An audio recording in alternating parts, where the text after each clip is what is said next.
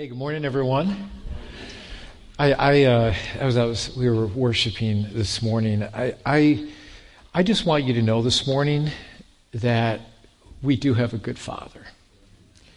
And I know there's so many times in our lives where we feel like failures. The thing I love about a relationship with Christ is that Jesus came to rescue us from all our failures, all the things we've done wrong in our lives. That's what we're going to talk about today. I think so many times, if you've been a follower of Christ for any length of time, we can kind of fall into this trap of trying to appease God by what I do. And we forget at times that it's not me doing it, that God is just a good Father because He's just good.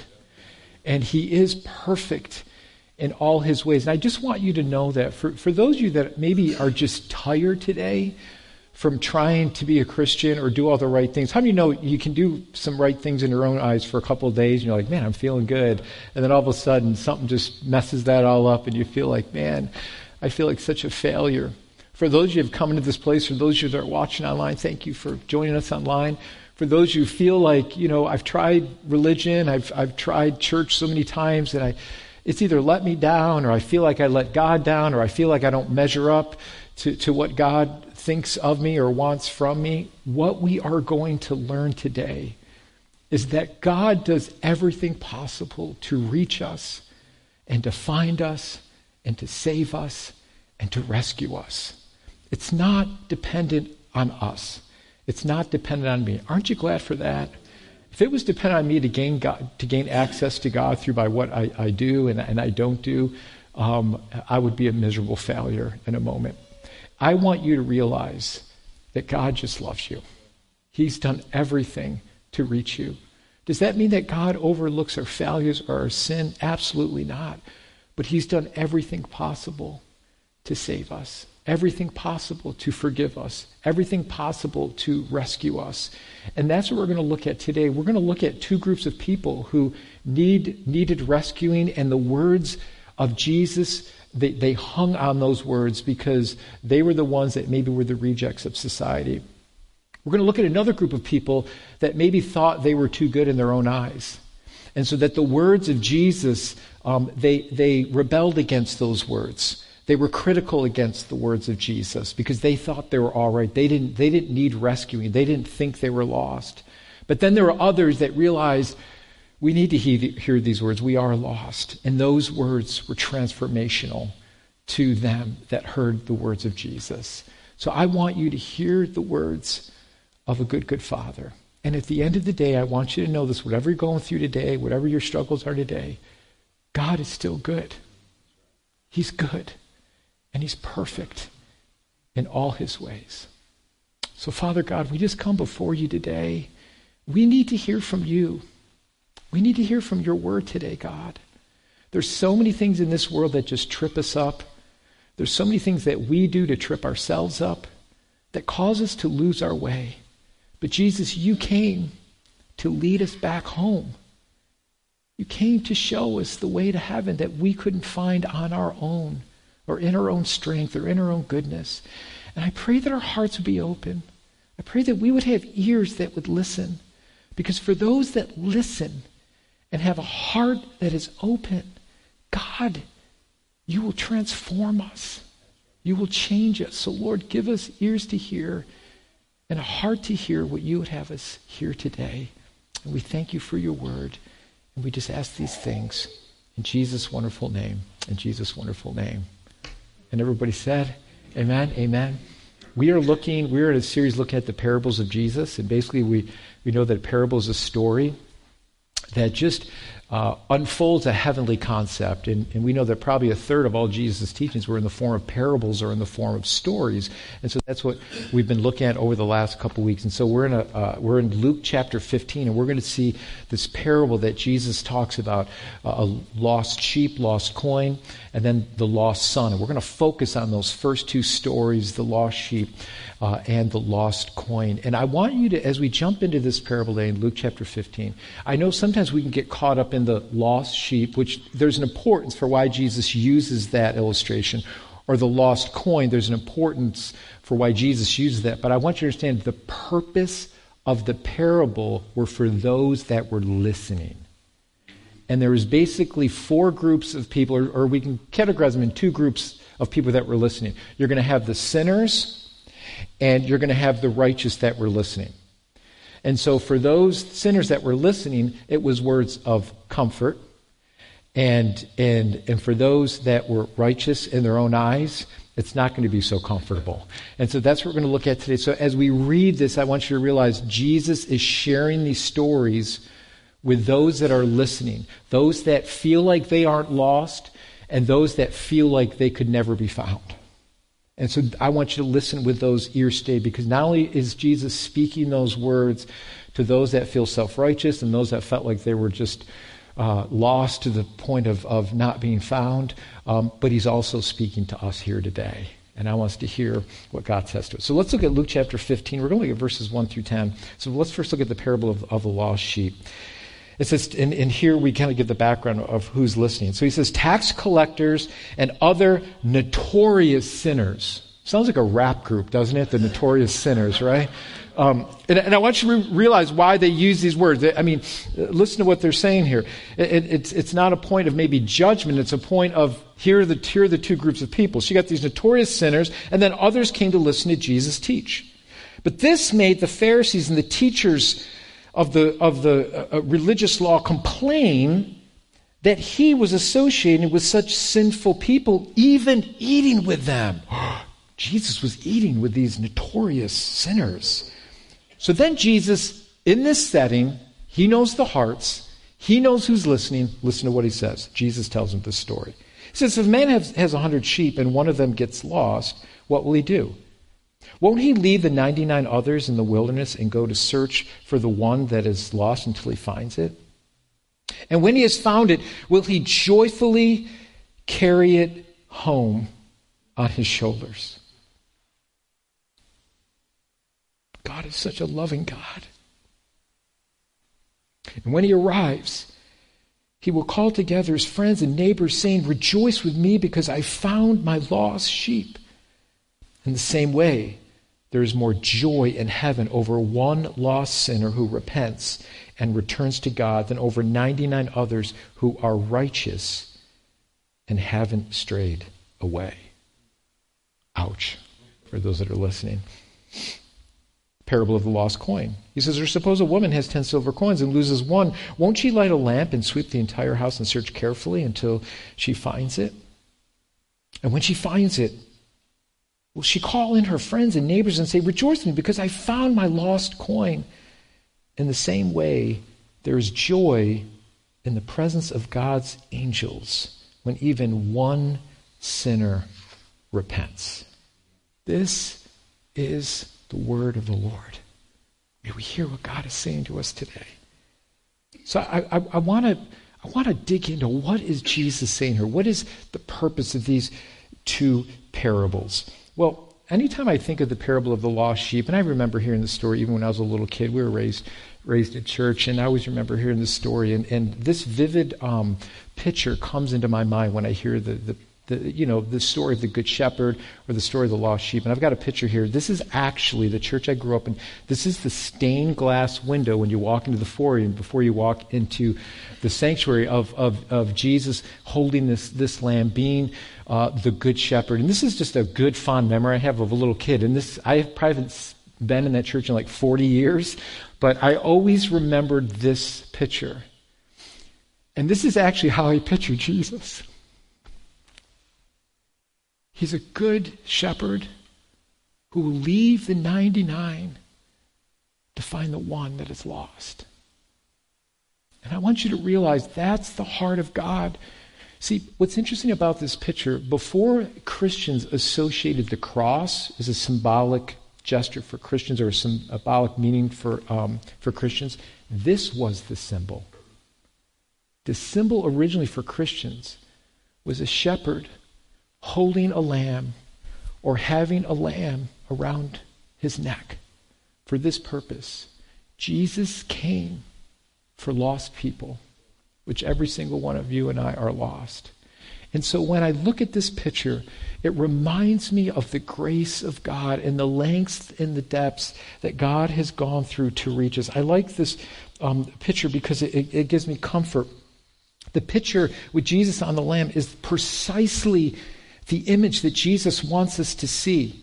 This is what he wants us to see. What a beautiful picture of God's grace towards us. And this is why Jesus came. We see the love and care of Jesus for the lost. And Jesus comes into this earth to bring us back home. The shepherd leaves the 99 to find that one lost sheep who was all alone, harassed, open to prey, to find that one, to bring it to safety. That's exactly what Jesus did for you and I. So what I want to do is let me give you the background of these two stories and tell you what is the purpose here and why Jesus shares these two stories. So in verse 1, we see the tax collectors, the notorious sinners. We see the Pharisees who are listening. We see the religious law teachers and who are trying to judge Jesus. One group heard something they needed to listen to. The other group thought they were good. They didn't need to hear this. They were there to criticize. So you've got one group that came to listen, and you've got one group who came to critique the words of Jesus. You have one group who is non-judgmental, and you've got the other group who is offended and judging Jesus and calling him a sinner. See, the words of Jesus either brought comfort to the afflicted or to afflict the comforted. Have you ever heard that? In many times, that's what happens. The words of Jesus do just that. It brings comfort to the afflicted, but those who don't want to hear or resist it, it brings affliction to the comforted. And that's exactly Jesus' point here. That's exactly the point. He's going to bring comfort to those who really need to hear, those that have been marginalized, those that were called sinners, those that have been judged by the so-called righteous. And then he comes to point out the righteous that you're just as lost. So you have two groups of people. You've got the sinners, the tax collectors, and you've got the so-called righteous people who are supposedly living by God's law, added to God's law, looks great in front of everybody else. The religiosity was on display for everybody to see. So you got these two polar groups, and this group over here thinks they are nothing like this group over here. But what Jesus is saying in the story is, you're a lot more close than you ever thought you were.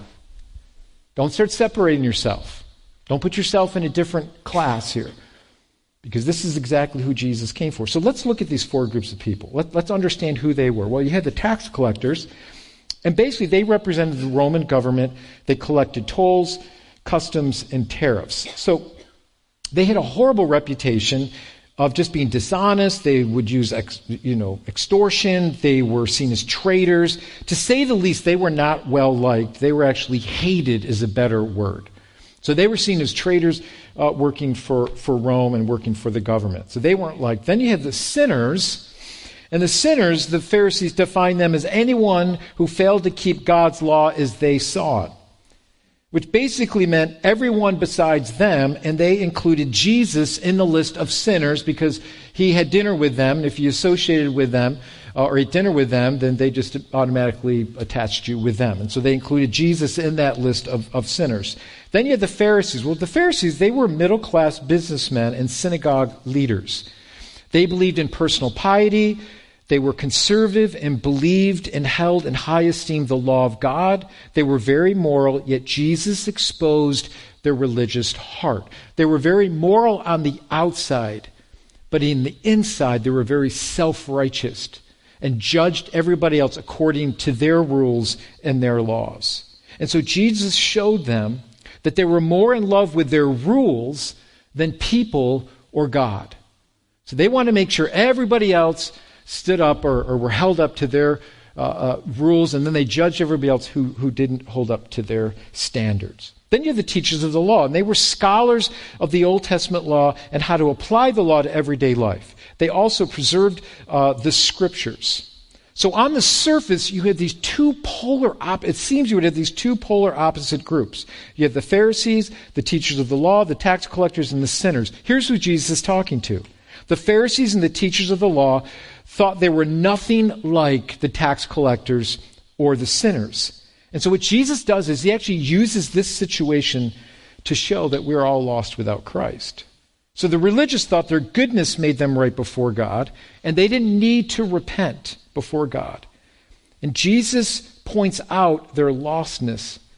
And this makes no sense to them because they don't feel like they're lost. They felt that by their own set of righteous standards that they were okay before God.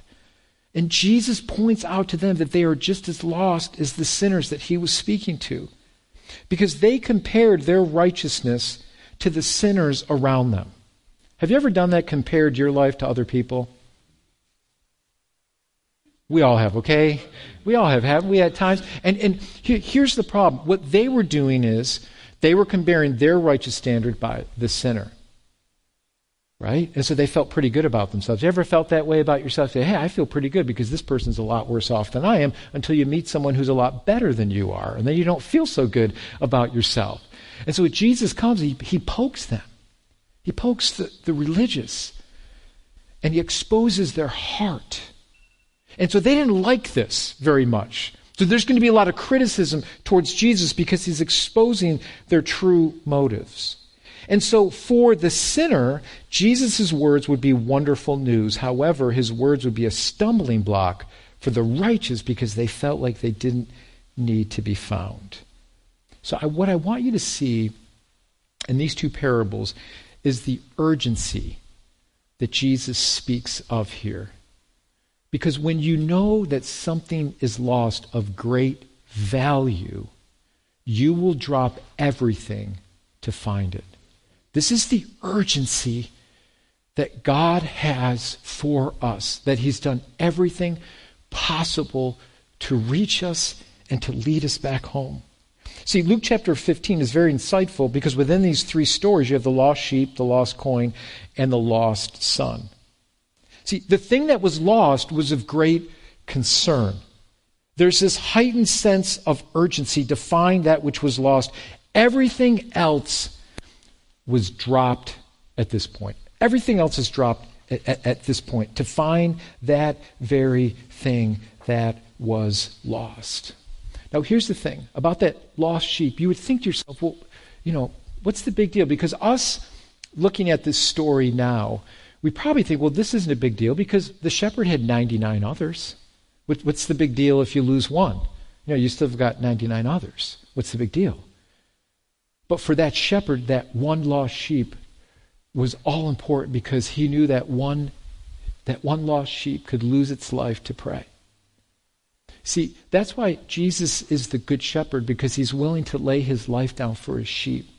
I love this story. I think with us, we get a Western mindset of pasture lands because we live here in the Northeast and it's really green. Aren't you getting ready to smell that mowed grass?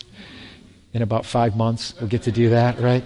It's there somewhere underneath all the snow. There's nothing, are you like me? Isn't there just that wonderful smell of fresh cut grass? Are some of you like me, like when I have a small yard, but I don't care. It's not a very big yard, but I love having my riding lawn tractor. It's just, I know it's lazy. I really could probably push it, but it's just serenity now moment for me. Because my kids are like, Dad, can I ride the lawn tractor? No. You push. I ride. You get some exercise. I'm old. I need it. And there's nothing like that fresh cut grass. So we have this, if you go on Turk Hill Road in Parrington, they have if you ever seen the huge farm with all those sheep and you drive by, it's so cool. And they're all penned in and they're in their own little grazing area. That's nice. But that's not how it is in the East. That's not how it is in Middle Eastern countries. The shepherd would literally have to take his sheep to find pasture lands. So obviously, this would expose the sheep to prey, to other animals that would want to kill them. And so the shepherd, a good shepherd, would literally lay his life down for his sheep. Now, what's interesting about this story, I love this about the good shepherd. What he would do at night, he would find a pen to bring his sheep in. And normally that pen was made of stone. And so he'd bring the sheep in at night. They would follow. They knew the shepherd's voice. And there was an opening in the front of the gate. There was no gate, but there was an opening. And when he would bring his sheep into safety for the night, what he would do is a good shepherd would sleep in the opening of the gate, protecting his sheep from anyone that would dare to try to come in and steal one of his sheep. That's the way Jesus sees us. He sees us as his own, that he gave his life for.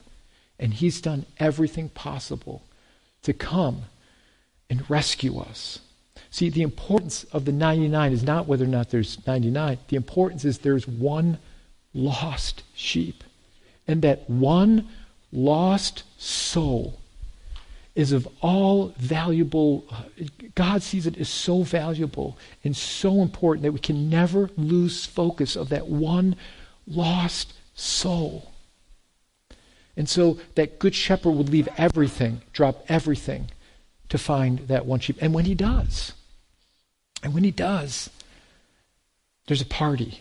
There's rejoicing because they found that one lost sheep. What's interesting about the coins is that the 10 coins represent, it's really jewelry that a woman would wear around her neck. These represent a dowry that was given to her at her wedding day. And really was for that woman, this was her security. This was her retirement, because many men, didn't live to the ripe old age of 70s or 80s. The length of living was not long, and many times women would lose their husbands. This was her security if her husband passed away. So if she would lose one coin, it could be devastating to her future and to her security. So what she would do is she would drop everything and search for that one coin, because she knew how important that one coin is. And when she found it, what does Jesus say? When she finds it, she lets all her friends know. And there's great rejoicing for that one lost coin that was found. The coin meant everything to her. And so what Jesus wants us to understand, to be lost means to be destitute. To be lost means to be destitute. And we need to be found. Jesus comes into our world, into our lostness, to lead us home, because we are all destitute. We can't be like the religious and say, well, we've got it all together and it's through my own goodness that I can find God. Jesus says, if that's your attitude, that you think you can do it on your own, you are lost. And then for those that feel like that they cannot be rescued, Jesus says, oh yes, you can be. Oh yes, you can be. That those that come to me, when one repents and comes to me, there's a great party that happens in heaven, because which was lost, which was found. I don't know why we do this. Why do we hide our sins, or we think we can hide our sins from God? Have you ever felt that, like, I knew I need to pray and there's some things maybe I've done wrong, and God, I want to confess these things to you, but I just don't want to because I'm embarrassed or whatever. And God's like, Barton, I already know your heart. Why are you hiding these things from me? See, what God does is he says, you give me these things because I want you to come to me to be found again. So when we confess that sin to the Lord, what God does is he doesn't reject us. He doesn't condemn us. He doesn't push us further and deeper into a dark cave. What he does is he brings us out into the light, and he forgives us and he heals us. Because no longer are we lost in that sin. We are now found, and we can find forgiveness and hope in Christ Jesus, because he's done the work for us. Those that are lost feel like they can do it themselves. There's not enough penance. Listen, there's not enough penance that you could ever do in your life to appease a holy God. The reason for the urgencies in these stories is for destitution. To be lost means to completely be destitute. So for those that are listening to Jesus, they would get it. Now for us listening, we needed to unpack it a little more.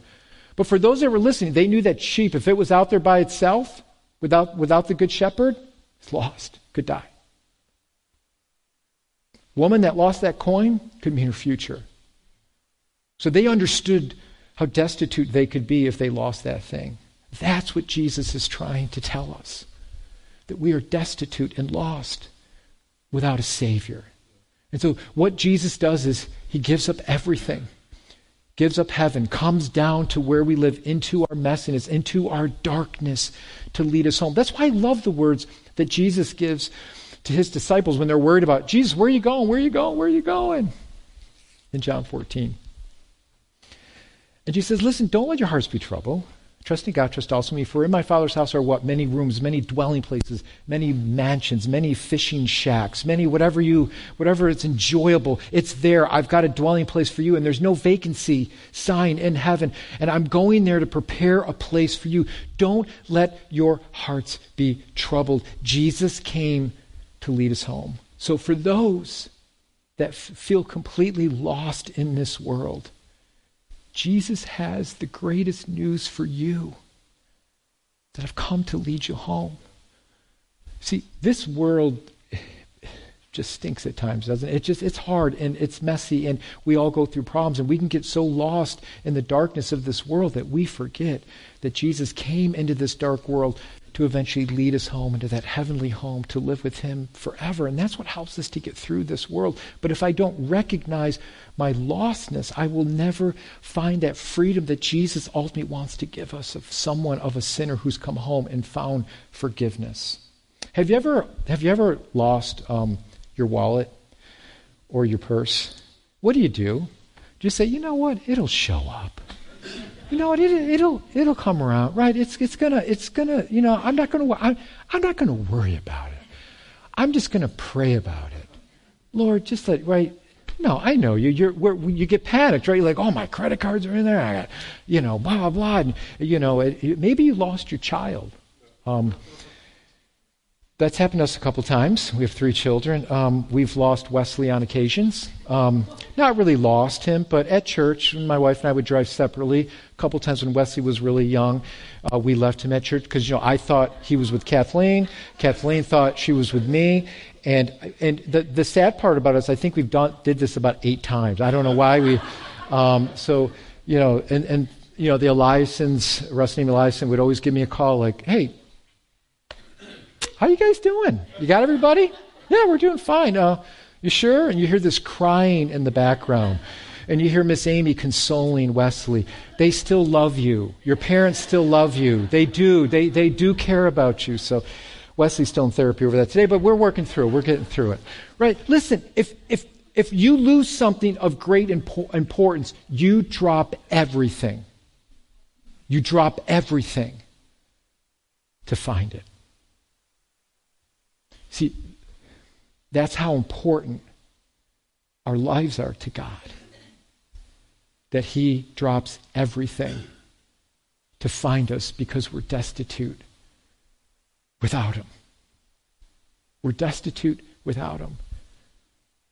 What caused us to be destitute and lost in ourselves was our sin.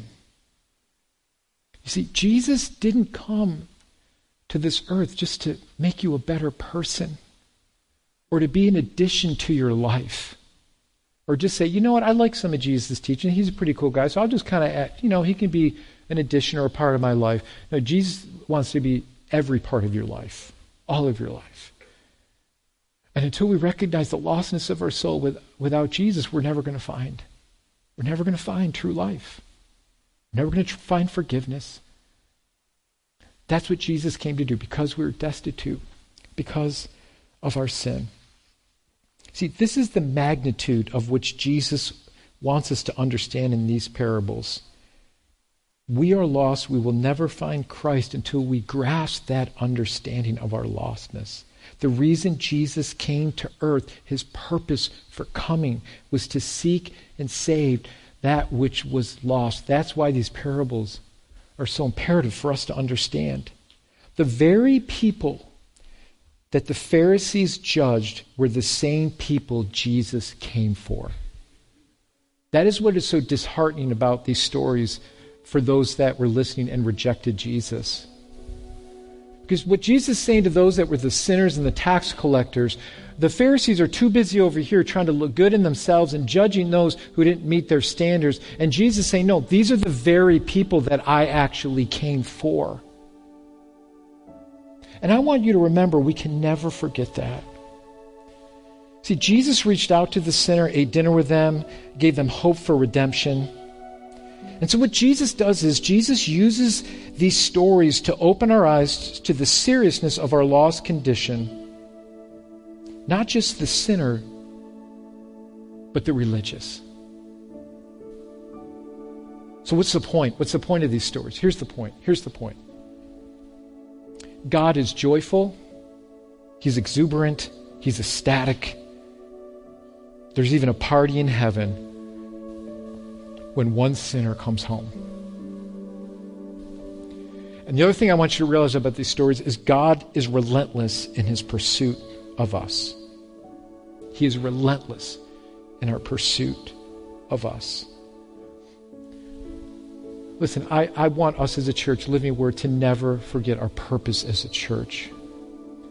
We exist for people who have not yet come in to the family of God. That's why we exist. We don't exist for ourselves alone. If we do that, we will dry up and we will cease to exist. And our passions will drive up when we are too worried about our own comforts and what we want and what our pleasures are and what our desires are.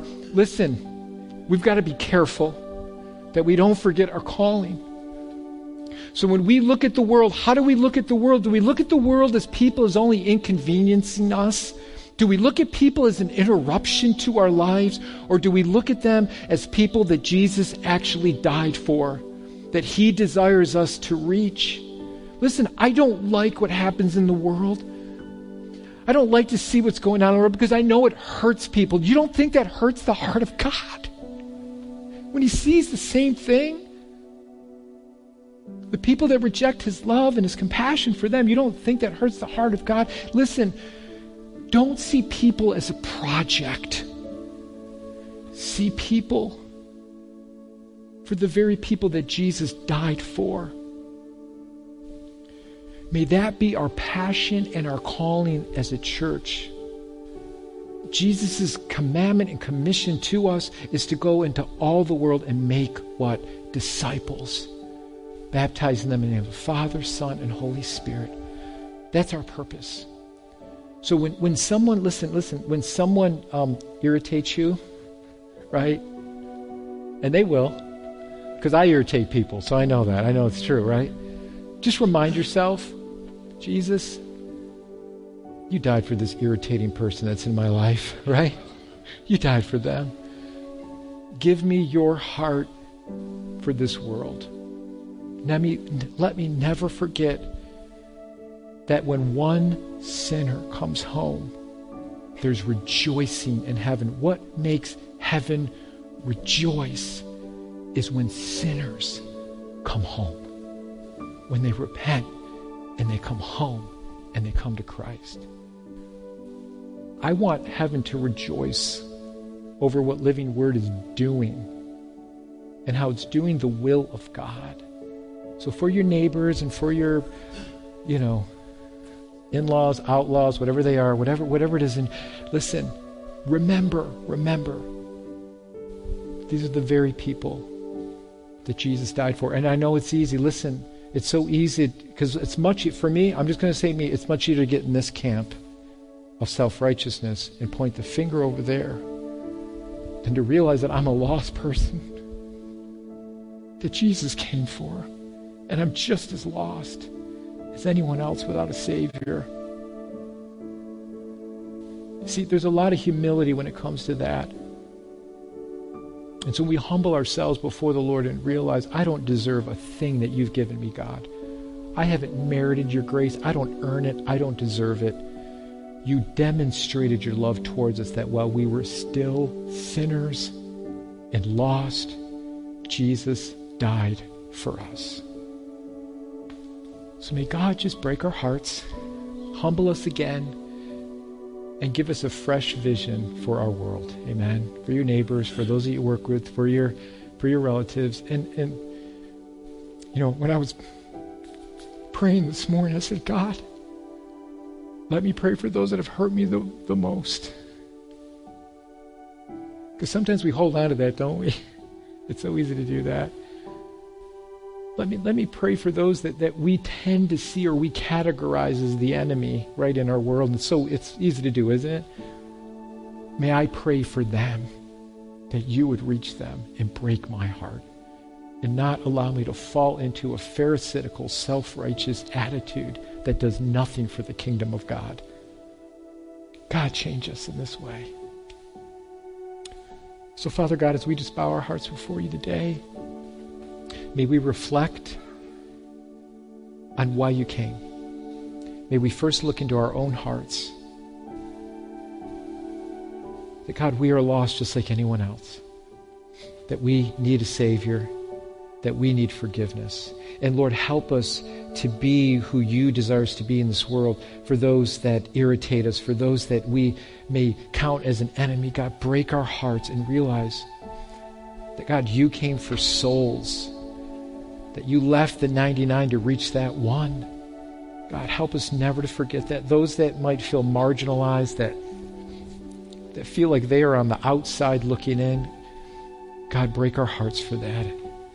And may we be people that are used by you through your love and your compassion through this world. And that does not mean that you ever overlook the atrocities in this world or the sin in this world. But I thank you, Jesus, that you bore that sin on your back, on your shoulders, that anyone can find forgiveness through Christ Jesus our Lord. So thank you for these stories. God, I pray this week that we would see those opportunities not to see people as an interruption, but to see people as a ministry, as an opportunity to show your grace and to show your love. Grip our hearts with that message. In Jesus' name. In Jesus' name. Amen.